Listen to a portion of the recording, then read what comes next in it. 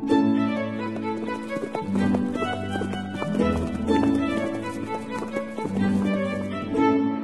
listening to Nick Luck Daily. This edition is brought to you by FitzDares, by the Racehorse Owners Association, and by Thoroughbred Racing Commentary's Global Rankings.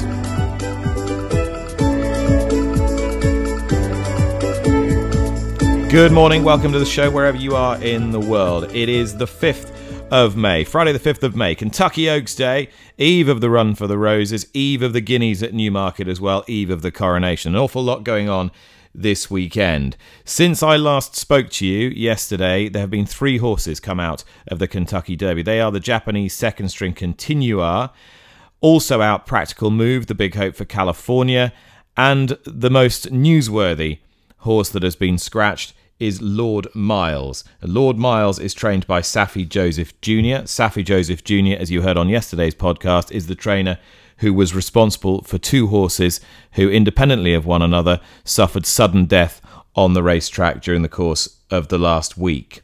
Yesterday, Churchill Downs released a statement that read as follows, a further statement to add to the one that had come out the previous day. Churchill Downs Incorporated announced today the indefinite suspension of trainer Saffie Joseph Jr. until further notice. The suspension prohibits Joseph or any trainer directly or indirectly employed by Joseph from entering horses in races or applying for stall occupancy at all Churchill Downs Incorporated owned racetracks. CDI's decision follows the highly unusual sudden deaths of 2 horses trained by Joseph at Churchill Downs racetrack, Parents Pride on Saturday and Chasing Artie on Tuesday. Lord Miles, trained by Joseph, has been scratched from Saturday's 149th running of the Kentucky Derby. Given the unexplained sudden deaths, we have reasonable concerns about the condition of his horses and decided to suspend him indefinitely until details are analysed and understood, said Bill Mudd, President and Chief Operating Officer of CDI. The safety of our equine and human athletes and integrity of our sport is our highest priority. We feel these measures are our duty and responsibility. Saffie Joseph himself gave a lengthy interview last night to the Thoroughbred Daily News, after which he spoke to me, and this is what he had to say. I mean, it's apart from the horses are the most important piece of the puzzle. That's hard enough to get through that, and then we had to go through we've done all our tests to try to get some kind of answers of what happened. And then we have so far nothing's come back to give us an answer. And the commission in Kentucky have done their research so far, and they've found no wrongdoing on our part so far. And obviously, we're waiting for the necropsies to see if there's any reason that what caused the horses. But here we are with Churchill coming out with a statement saying they didn't even. I met with him this morning. I actually requested to meet with him this morning. We went through everything, and then this afternoon, I get a call from the stewards asking me to scratch the horses or they're going to scratch them. So I said, just let me tell the owners first. So I called the owners and I said what the stewards requested. We scratched the horses with the stewards. I went over each one. The stewards basically explained there's nothing wrong, but we're just trying to be safe. And I agree with that. You know what I mean? Why not be safe and sorry? So we got that, and then final after Churchill releases the press release saying the first one saying basically the horses are scratched, and then they come out with the one saying I'm suspended for what? They haven't even notified me of anything. So just to be clear, the 2 horses that you've had die in unexplained circumstances this week, Parents Pride on Saturday and Chasing Artie on Tuesday, they've done blood tests on those horses, but there have been no irregularities at all in those blood tests. That's what you understand. Is that right? Yeah. So what I understand is they did a pre-omni, they opened the first one and they found no eruption, heart or anything like that. Blood tests have come out on those horses, yeah. I haven't been informed of anything. The racing commission does the investigation, they were in there this morning, and the guy told me everything you've done is right. You've done nothing wrong, and I was impressed at how everything was organized. All the videos of each horse, and basically that's what he told me. You know what I mean? And presumably they've inspected your premises and gone through your veterinary records and all the sort of things you would expect in situations like this.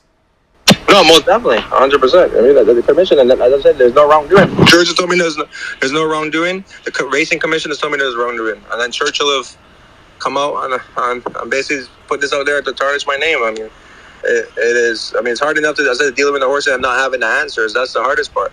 I've run 3,800 plus horses, and I've never had a horse die in a race from one of these unknown causes. We've had injuries, obviously, but you never had one of the, and the two back to back. It means something's not right.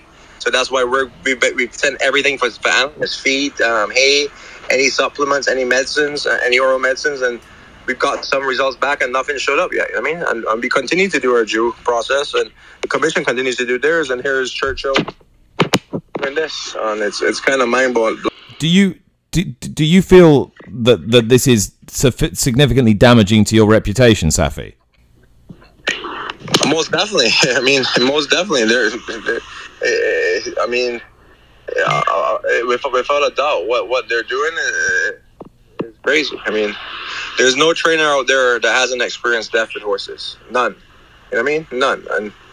And to have to go through this right now, I mean, it's hard enough to, as I said, when horses get hurt or injured or any death is inevitable. It hurts you. You know what I mean? And you're trying to find causes and reasons, and here they've basically done this to you. It's hard to swallow. I've got a couple more questions for you. If they'd said to you, "Look, Safi, you understand the predicament we're in here. We've got to be absolutely watertight. We've got to make sure that there's as little chance as possible of injury occurring again this week when the eyes of the public are upon us." Would you have been happy to say, "Okay, I'll take my horses out," but then work with them, and you didn't have you weren't suspended as such, but you'd been asked voluntarily to take horses out? Yeah, but they asked me that, and they said they're going to do this or either or, and I said, okay, let me tell the owners, and I'll take the horses out. I took the horses out. That's the commission. Churchill this morning told me the commission made the rules. Now, Churchill basically have made their own rule in that aspect. I'm sure Churchill put pressure on the commission to ask me to take the horses out, and I took the horses out, and then they still come around the corner and then hit with a curveball. I mean, it's basically it's a radical decision. What can I say? Like, it's obviously their place, but it's not do justice. Trust me in that way. And finally, and perhaps most crucially, Safi, you've got your eyes open. You've been in this game a long time. You know that when situations like this occur, there's an awful lot of speculation, of conjecture about what these horses are running on. Are they running clean? Is this guy giving them something he's not supposed to be giving them? Can you reassure everybody listening now that these horses were running on everything they were supposed to be running on, and that there were no performance enhancers or anything that could have contributed to what's occurred? Correct. These horses did not have any performance enhancers, did not have any illegal substances. These horses, they ran within all racing jurisdiction rules, basically.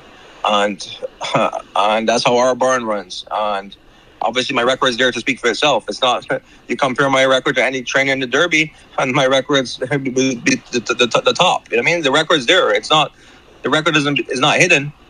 So, and here we are. You know what I mean? Here we are. And it's sad to see that this could happen in today's world. That's not right. I mean, maybe I have to be the one to stand up for everyone eventually, because change needs to be made. It's not right. And here we are. You know what I mean? It's kind of unbelievable, but we'll get through it. We'll get through it, and the truth will prevail in the end.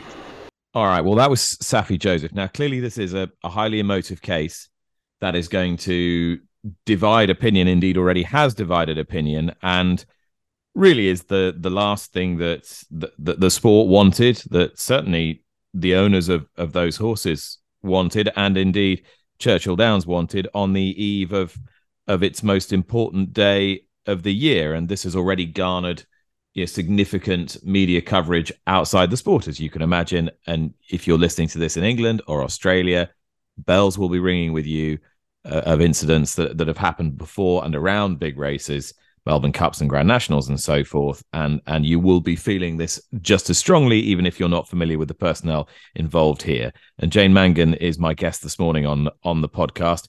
Jane, you're looking at this from a relative outsider's point of view in terms of the people involved and the institutions involved. So what's your initial reaction to what you've heard there? Yes, well, I can take a view of complete unbias because I'm just reading what's being printed. I'm listening to Mr. Joseph, and I'm thinking he has every right to feel a little bit aggrieved. I think it's a case where he's being suspended as a guilty until proven innocent approach by Churchill Downs. Now, again, I'm going to ask all of the obtuse questions, shall we say. We know very little about the deaths of the two horses involved. Parents' Pride on Saturday, Chasing Archie on Tuesday. My first question is the highly unusual sudden death of two horses. So we don't actually know why they died. My next question is if Parents' Pride died on Saturday, today is Friday. Even if those samples went to the lab on Monday, I would imagine the results for Parents' Pride's cause of death would be imminent, Nick. Um, Look, the indefinite suspension of his license reaches. I understand that they had come to an agreement that he would scratch his horses, so I wonder why is it necessary to go and put out this statement out there. Um, and I know that the suspension will stand until the details are analysed and understood, but hopefully that will happen in a swift manner. It also doesn't help that he had Lord Miles, the horse that was supposed to be running in the Kentucky Derby, scratched because that gives the case even more uh, high profile. I suppose it's high up in the media anyway without having a horse scratched from the Derby. Both horses in question, Parents' Pride and Chasing Archie, were owned by the same man, Ken Ramsey, obviously a very high profile owner in the US. And from an obtuse and an objective point of view, I just think this is a case of the man is being deemed guilty until proven innocent. It's interesting that the Kentucky Horse Racing Commission released a statement initially saying, for the betterment of racing, the health and welfare of our equine athletes and the safety of our jockeys, all horses trained by Saffie Joseph are scratched effective immediately and until further notice. This action is taken after consultation with Mr. Joseph and includes Lord Miles, who was entered into the 149th running of the Kentucky Derby. And Kentucky is committed to being the global leader in safety and integrity of horse racing. We fully support the steward's actions today to ensure the safety of our equine and human athletes. That having come from the commission with Saffie Joseph's consent, I can't quite work out why Churchill Downs then felt the need to double down on that and suspend him indefinitely. Well, there's a couple of questions in my mind. The first one being, between the first statement and the second statement from Churchill Downs, was there a miscommunication or was there a development in the case? And is it a case where you and I and Mr. Public maybe are not furnished with the whole deck of cards, shall we say? Maybe there is something that we are yet to find out, yet to realize. And I wonder, is it just because the wording of the second statement was so strong and so immediate and so firm that perhaps there is something about to develop? And this is one of those cases that will develop rapidly over the weekend and into next week. I hope it doesn't tarnish the festivities that will happen at the track, of course, for the 149th running of the Kentucky Derby tomorrow. But it is one of those cases that I would imagine we might not have all the cards of the deck. And if we do have all the information that there is, as things stand, and there's nothing conclusive coming out of blood tests and post-mortems, then the debate will continue as to how this has been handled during the course of the week. But clearly, an extremely challenging situation for trainer and administrators alike. All right, Jane, let's move on to what's happening back in Ireland and England, and particularly focus on Newmarket and the Guineas this weekend. You've had a chance now to see the full fields for both races, Saturday's Kipco 2,000 guineas and Sunday's Kipco 1,000 guineas. What are your final thoughts as we head into the weekend? Well, the confidence coming from Camp Ballydoyle as regards Auguste Rodin is only getting stronger. Himself and Little Big Bear drawn 12 and 13 basically on the wing.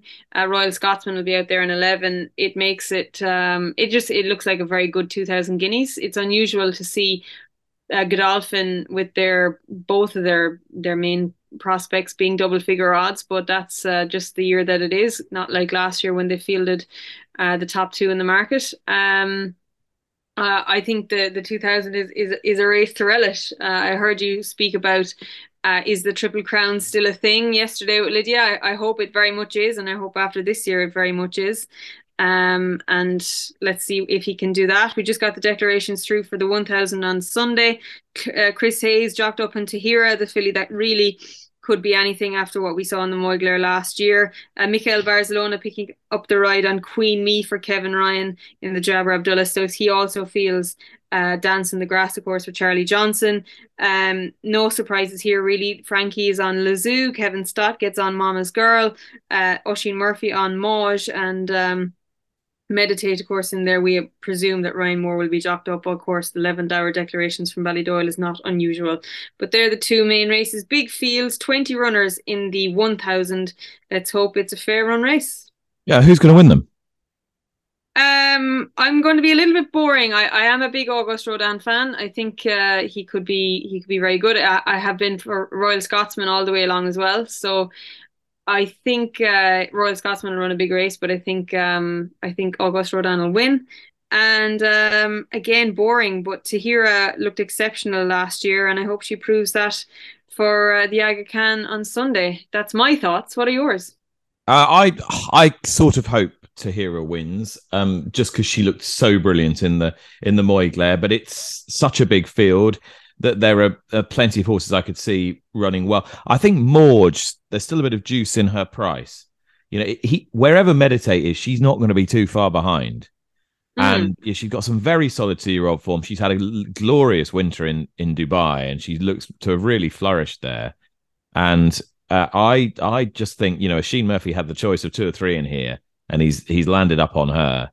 And I think she could run a bold race.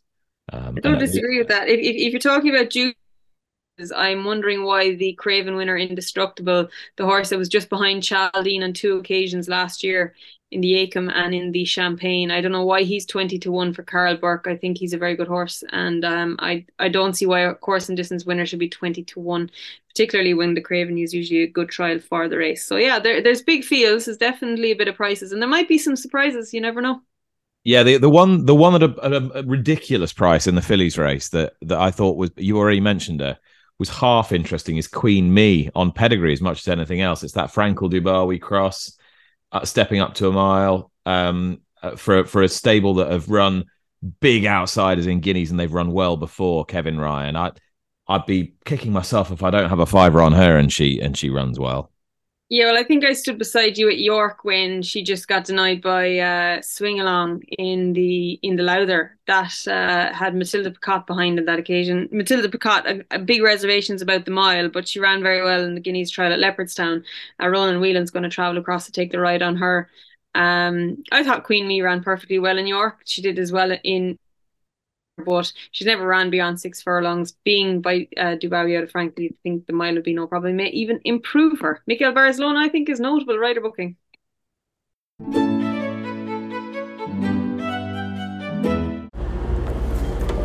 Well, one of the great privileges of my working life so far has been to share quite a few, well, probably more than he'd like to remember, broadcasts with Hall of Famer Jerry Bailey, dual winner of the Kentucky Derby 93, 96, Sea Hero Grindstone. Seems like yesterday, Jerry, doesn't it? Might to you, but it seems like a long time ago for me. Is that because after the riding you've had to slog it out with people like me in these broadcast trailers? Yeah, there's a lot of things I do remember. I remember almost every bit of each Kentucky Derby I won, but there's a lot of races I don't remember because it's been a long time. It seems like I've been a broadcaster all my life. I do wonder how jockeys approach the Derby, because I don't think there's a race as unique in any racing jurisdiction relative to what they do for the rest of the year. Do you see what I mean? Maybe, I don't know, maybe the Grand National in England for jump jockeys or something, but there is something very, very different about the adrenaline of it, the rhythm of it, the pace of it. Yeah, you got to slow it down. You really do in your own mind. Listen, the first 4 or 5 derbies I rode, I was so nervous I was weeing down my leg. Seriously? Oh, yeah. And then there was a period of time to where, it was anxiousness, but it was in a positive way. And then the last 5 or 6, 7 years I rode, I was so calm walking in the starting gate, just because I'd been there so many times. But it's a race that you cannot plan for, and I was a planner. I was a strategic type rider. I had 2 and 3 and 4 plans for each race that I rode, And in the Derby, you just simply can't do that because there's too many horses, too many variables, too many things happen early in the race. So let me ask you this. Did you ever lose a Derby by over-planning and overthinking it? No, I made a lot of mistakes in my career, but each Derby I rode, I got the maximum amount of my horse out of my horse. And I don't really believe I made any tactical errors. And in fairness, that's borne out by, with no disrespect to the two Derby winners you rode, they were extremely good horses, but neither is going to go down in the pantheon of history as great Derby winners. No, listen, it takes a lot of luck. You not only have to have the best horse going into the Derby, but you have to have the best horse on that day. He has to be up to it, and you have to have a tremendous amount of racing luck, at least in my opinion. How, watching on as an observer, as a seasoned broadcaster now, you've probably done 20 of these on the telly, haven't you, nearly? This is my 18th, yes. Do you see the race differently now to how you did when you were in it? I see it exactly the same way. I view it, I plot it the same way. I know, at least I think I know who's going to be forward, middle, and back. But knowing that those things will change. Listen, I had a philosophy in the Kentucky Derby. You can never be early in the race, mid-race, where you want to be. If you're about where you want to be, then that's a big victory. And in terms of the atmosphere, which is unique, to what extent as a sports person do you get affected by that? Do you get adrenalized by that? Well, you have to block it out as a rider. Once you're riding the race, you can take in all the atmosphere before the Kentucky Derby. But we ride other races. We ride many other races throughout the day that keeps us occupied and keeps us in that race riding mode. But once you get on the track and they play My Old Kentucky Home, the chills will go down your spine and you can't help but react. But after that, you've really got to lock in on exactly what you need to do. Have you found since being a pundit on the race that you normally get it right? No, I almost never get it right trying to pick a winner. That's how hard it is. I'm close sometimes, but no, I don't get the winner that often. So we're recording this on Thursday afternoon, or Thurby afternoon as it's now known. And the picture is constantly evolving because there's horses being scratched left, right and centre, and also eligibles drawing in. We saw the also eligible win at huge odds last year. Notwithstanding all of that and what might unfold, as you see it now, who's going to be coming to the fore when it really matters? So look, I don't think any of the scratches have affected the way the race will unfold early. I think Forte is the most accomplished horse in the race. He's way more accomplished than anybody else, but he's not an overwhelming talent. I think the most talented horse in the race is Tapit Trice. However, he has obstacles in his way in the form of he gets away from the gate slowly. He has no acceleration really or below average in the middle of the race, so he has to find himself probably going pretty wide. That's his challenge. Derma Sotogake, I don't know what to make of the Japanese horse. He could be great. He could win by 5. I don't really know. So there's 4 or 5 or 6 other horses, like 2 Phils, who just won on synthetic. And if he runs that race, he wins. He beats everybody. But maybe he's just a synthetic horse. I don't know. There's a storyline for about 6 or 8 of them. And Randy Moss and I, my colleague, were just sitting down and we picked 12 horses that wouldn't shock us if they won. And all these storylines that we go through during the week, and this show is meticulously planned, it's brilliantly produced. It's a great privilege and honor to work on it.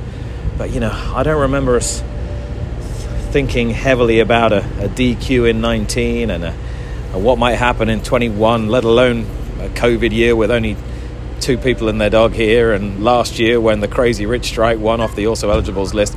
There's always something. Even if the totally unexpected does not happen, it's still a sporting event. And sporting events are full of surprises. And when you put animals involved, you have 20 horses, or 19, or whatever it's going to be, with 19 or 20 jockeys, with 19 or 20 different plans, most of them overlapping and opposing each other. How in the world can it not be crazy once the gate opens? Especially when there's 160,000 Kentuckians going nuts. Jerry, thanks so much for your time. Looking forward to the show. Okay, thanks, Nick. All right, that was Jerry Bailey. We're back to Kentucky in a moment, dotting between the 2 continents here. Jane Mangan is back with me. And Jane, we need to keep people up to speed with a development that is tangential to the Ronan McNally case. This involves trainer David Dunn. He got a 2-year suspension as part of the McNally case, which he has appealed. What's happened?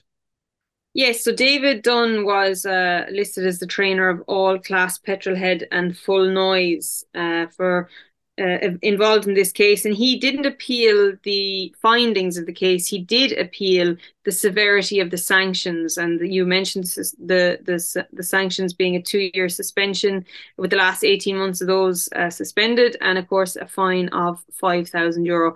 You could get into the nitty gritty. We covered this comprehensively. Findings such as that he conducted the training and running of his horses in a manner prejudicial to the integrity and proper conduct of racing, providing misleading information in a stewards inquiry, and manipulating handicap marks, and a number of other charges. Essentially, he represented himself. David Dunn represented himself at the appeals hearing. He was found in the views of the appeals body that it cannot be said that the referrals committee, which was the initial hearing, was wrong in principle, was unreasonable, or was disproportionate in imposing the suspension of the training license for 2 years, nor was it disproportionate, unreasonable, or wrong in principle to impose a fine of €5,000.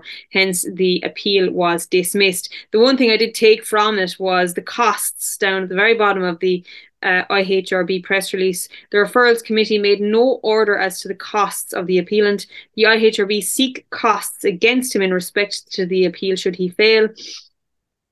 He has failed in his sanctions imposed by the referrals committee. So they were of the opinion that normal rule costs following the event should apply. However, in view of the personal circumstances that he expressed to the committee, they were of the opinion that although liable for such costs, that they would limit the sum to €2,000, and that they would delay the period of the costs order for a period of 18 months. So there was a small bit of leniency on the costs, but ultimately David Dunn has failed in his appeal, and now this takes a step forward to Ronan McNally's appeal, which is due to be heard on Wednesday, April 19th. Thank you, Jane. Back with more in a few moments' time. All during the last 2 weeks, we have been telling you the stories of some of the horses that are going to run, and still are running, in the Kentucky Derby. One of those, fingers crossed, is Raise Cane. He's an outsider, but he's an interesting outsider, and certainly no more fanciful than last year's winner at the corresponding stage. He's trained in Kentucky by Ben Colebrook, to whom I spoke yesterday. It's his first runner in the Derby, and asked him just how big a deal it was. Well, it's a major deal. I'm just a kid. We're growing up as a kid in Central Kentucky. You watch the Derby every year, and you kind of dream about how cool it'd be to have one in it. To make it is it's just kind of a shock, to be honest. And is it redolent of the progression of the yard as well, the progression of the barn over the last 12, 24 months? Yeah, I got off to a pretty good start when I started training, and you had some good horses pretty much right off the bat, and then I had Nick's Go, and there was kind of some lean years in there. But no, it seems like we're back rolling again. Nothing really changed. It's just when you have a medium-sized barn, you don't have the numbers, and if you make one mistake, it's a lot more obvious in a smaller barn than if you make mistakes when you got 200 horses. It's just kind of the modern era. I don't think I do well training those kind of numbers, so I kind of try to stay in my zone. I like to call you a boutique trainer. I like that. Can you cope with that? Yeah, I can cope with boutique training. Yes, sir. Yeah. This is quite a good horse, or we know that already. What are the chances he could be better than quite a good horse? Well, I don't think we've seen the best from him yet. I tell you that. How high the ceiling is. I don't think anybody knows. The most positive thing for him is his mental aptitude. Like, he just schooled in the paddock here. He was like, no problem, I got this. The crowd, nothing, didn't turn a hair, and it's hot. So in a 20-horse field, he's already been in a 14-horse field with a loose horse. Obviously, the rain could, if it does rain, it doesn't look like it probably is, but if it does, it could move him up. But I just think that, I don't think we've seen how good he is. How good he is, I don't even know, but I think that there is improvement to there, and I think we'll see an improvement, but he's got to improve a lot, to be honest. Yeah, he ran behind a couple of these in the trial race in Keeneland, in the bluegrass, but came from way, way back. Yeah, he was a little too far back, and that was probably my fault, because we already had the points, and I told Joel, I said, look, just take back, but make one run, It's the kind of horse he is. But if there's no pace, you might have to be a little closer. But I think, I think the positive of it is it saved us some horse for Saturday, because he was coming at the end, and Irad was in front of him, and he was kind of weaving in and out, and Joel could never get by. I think with a cleaner trip, we're third. I wouldn't have mattered. We wouldn't have beat the other two, but we'd probably be a little shorter price on Derby and maybe be a little bit more of a talking horse. But that doesn't really matter to me. You want last year's race all over again, don't you? You want a massive meltdown. Yeah. I want a fast pace for sure. And if it's a slow pace, he can be a little bit closer. I think with Forte to the inside of it's a pretty easy for him. For Gerardo, just follow Irad. He's a pretty good guy to follow around there. Is it reasonable to suggest, though, that at this stage, there might well be a superstar in there, but we're not quite sure if there is, who it is? Absolutely. I mean, maybe it's just because I got a horse in the race this year, but to me, just looking at the race, I think it's as wide open a Derby as I can remember, but that I might be a little biased. And you've got to keep everybody living the dream for your owners. This is a huge moment. Yeah, and they're big boys. They know the story. They know that we're in. We're going to be one of the longest shots on the board. But it kind of no pressure, and it's just a big deal to be here. And that's what everybody's having fun, enjoying it, and it's a lot of people train for their whole careers and never get a horse in the Derby. So. When Nick Sco won at the Full Stars at Keeneland, when you trained him, was that your first Grade 1 winner? First and only Grade 1 winner, yep. Yeah, and I think I interviewed you after the race. Yeah, and he was a little bit of a long shot that day too. So, I joke that my farm's named Long Shot Farm because I've won some big races with some prices. So maybe we can do it again. You never know. Well, I'm hoping I can bring you a bit of luck. I like it. Yeah, Nick Luck can bring luck. Top man. Cheers, Ben. Good luck. Thank you very much. Thanks. Thank you.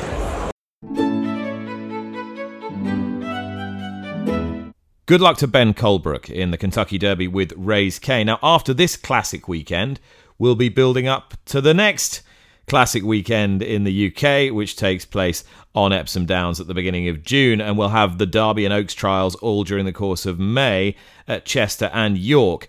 York, I think, is atop nearly everybody's list of bucket list venues, and we've got a special offer here on the Nick Luck Daily podcast.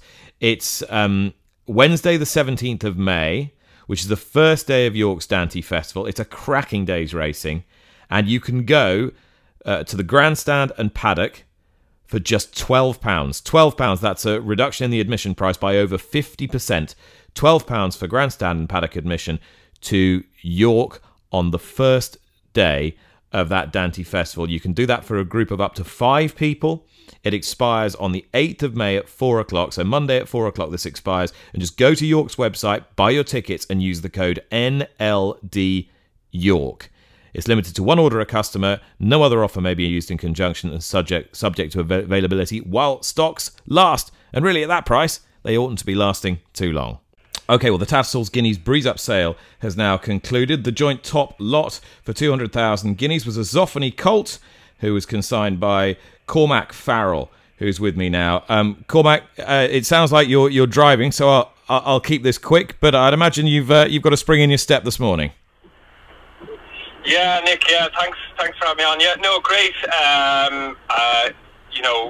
It's a huge team effort, so I'm thrilled for everybody, really, like that, because I'm just here heading up to see a few more horses gallop and stuff, and all the guys, they're a great team of guys that work for me, and it's all down to them, I have to say. Rory Cleary, Paddy Hayes, plenty of guys with me, and I just feel like I owe them a lot. They're great guys to work with, so really I'm pleased for everybody. Tell me a little bit about the Colt and how you came by him in the first place. So I bought him in Fairyhouse Part 1 in Ireland in September. Jimmy Rilton had him. He was a very raw, backward-looking yearling, but fantastic athlete. And, a lovely German pedigree. And I've had a bit of luck with some nice German pedigrees, and they're tough. And, this horse's pedigree has great depth to it. And Jamie liked him a lot, and I ended up getting him for €55,000. I think it was at the time. I was pushing the boat out, but for what he was, it was money well spent, obviously.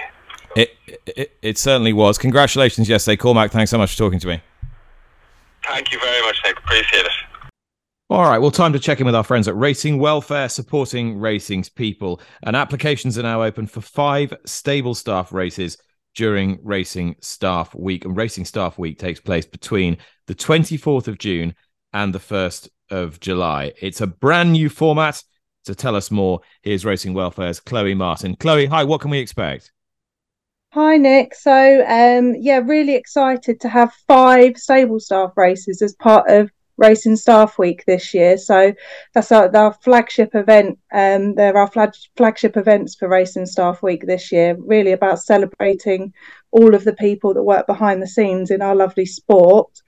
And really, this is such an incredible opportunity for those stable staff to take part in racing, something that they potentially wouldn't be able to experience. And so, like I say, 5 races, and they're up and down the country: Ayr, Chepstow, Newbury, Nottingham and Newcastle. So plenty to choose from to take part in. So previously we've put on 1 or 2 races throughout Racing Staff Week, and they've been oversubscribed. So this year we thought, right, let's put on 5 races. There's 12 runners per race, so 60 places up for grabs for stable staff to take part. Amazing opportunity, and really just over the course of the week celebrate those people that keep our sport running. Chloe, thanks so much. Now, the important point is, if you want to apply for a place in one of these races, or if you're a trainer and you want to nominate one of your stable staff for one of the races, go to www.racingstaffweek.com/stable-staff-races. racingstaffweek.com/stable-staff-races. Now, you might not know that it's the first World Pool Day in the UK this year. Jamie Hart joins me and will be joining me through every World Pool Day just to preview what you might be looking for to get a bit of an edge. But Jamie, it might just be worth very briefly reminding everybody what World Pool is. Yes, so very simply, the biggest days racing around the world is when all of the totes around the world get together and put all the money from their totes, because we all bet on those races, into one big pot. So instead of having lots of smaller pools, you have one big world pool, and of course you can bet into it through the tote in the UK and on course. I think somebody said to me the other day they didn't realise that the tote on course went into the world pool, but of course it does. And there should be about £27 million in the pools tomorrow at Newmarket, a great 8-race competitive card. So there will be plenty of money generated for UK racing off the back of it. All right, Racing TV are running a King of the Swinger free-to-enter competition on every World Pool Day. This invites all sorts of puerile humour, but you can win quite a lot of money here. Well, yeah, I mean, it's just an interesting one, because out of the biggest betting pools on the day, the Swinger is the biggest pool on each of the races. They call it the Quinella Plate in Hong Kong, but it's where you pick 2 horses to come in the first 3. There's going to be over £1 million in the pool in each of the races at Newmarket tomorrow.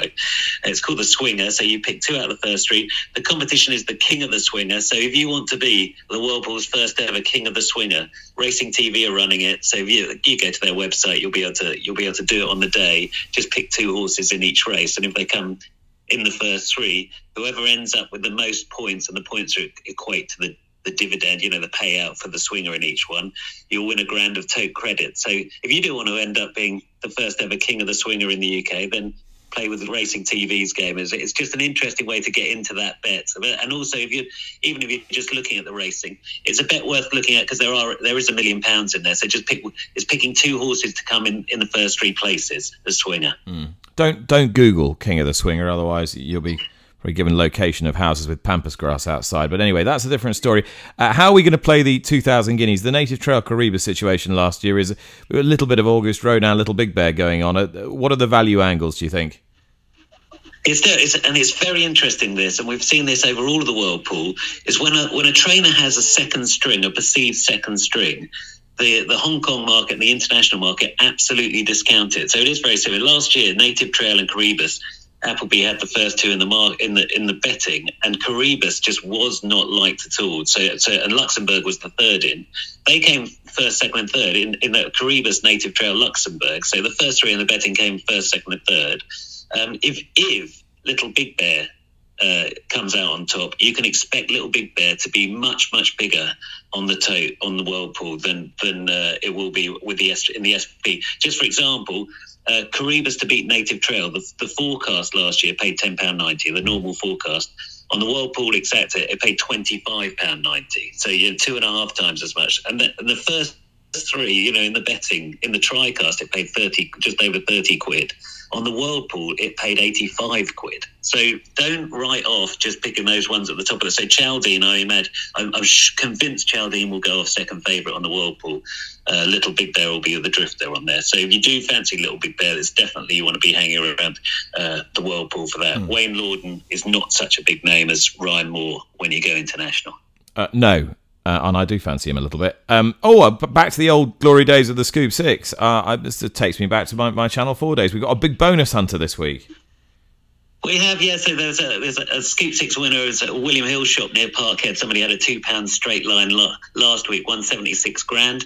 They stand to win another 114 grand, just under, if they can name the winner of the 250 at Newmarket. That's the 6 furlong Heritage Handicap, which interestingly, Summer Gand goes in that. Summer Gand has a World Pool title to his name because Summergan ran in 4 World Pool races last year, which is the most of any horse in Britain. So a World Pool veteran, Summergan, perhaps he'll pick that for the 113.8 grand. I know plenty of the listeners will have backed Summergan last year in plenty of his victories.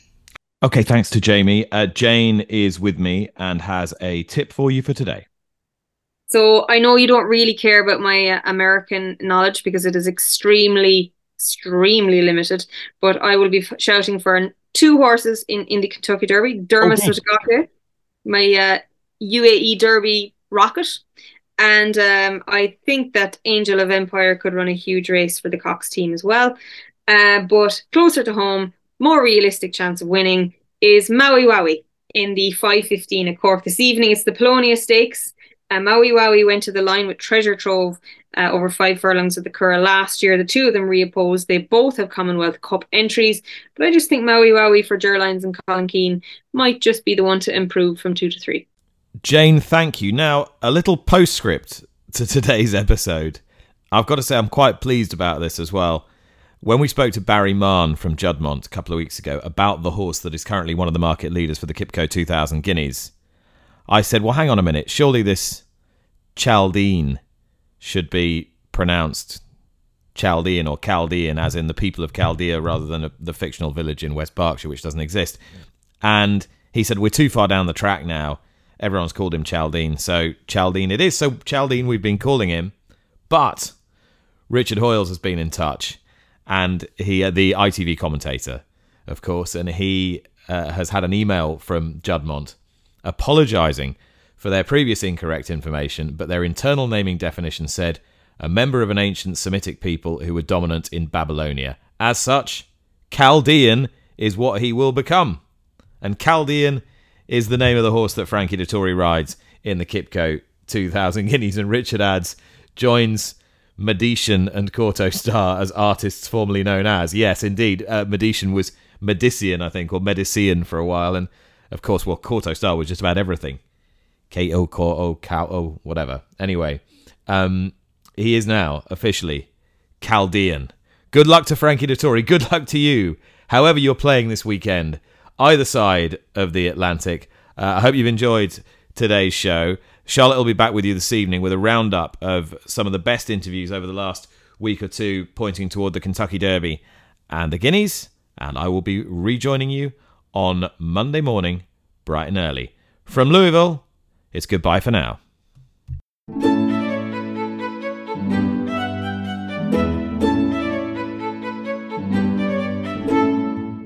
You've been listening to Nick Luck Daily, brought to you in association with FitzDares, the Racehorse Owners Association, and Thoroughbred Racing Commentary.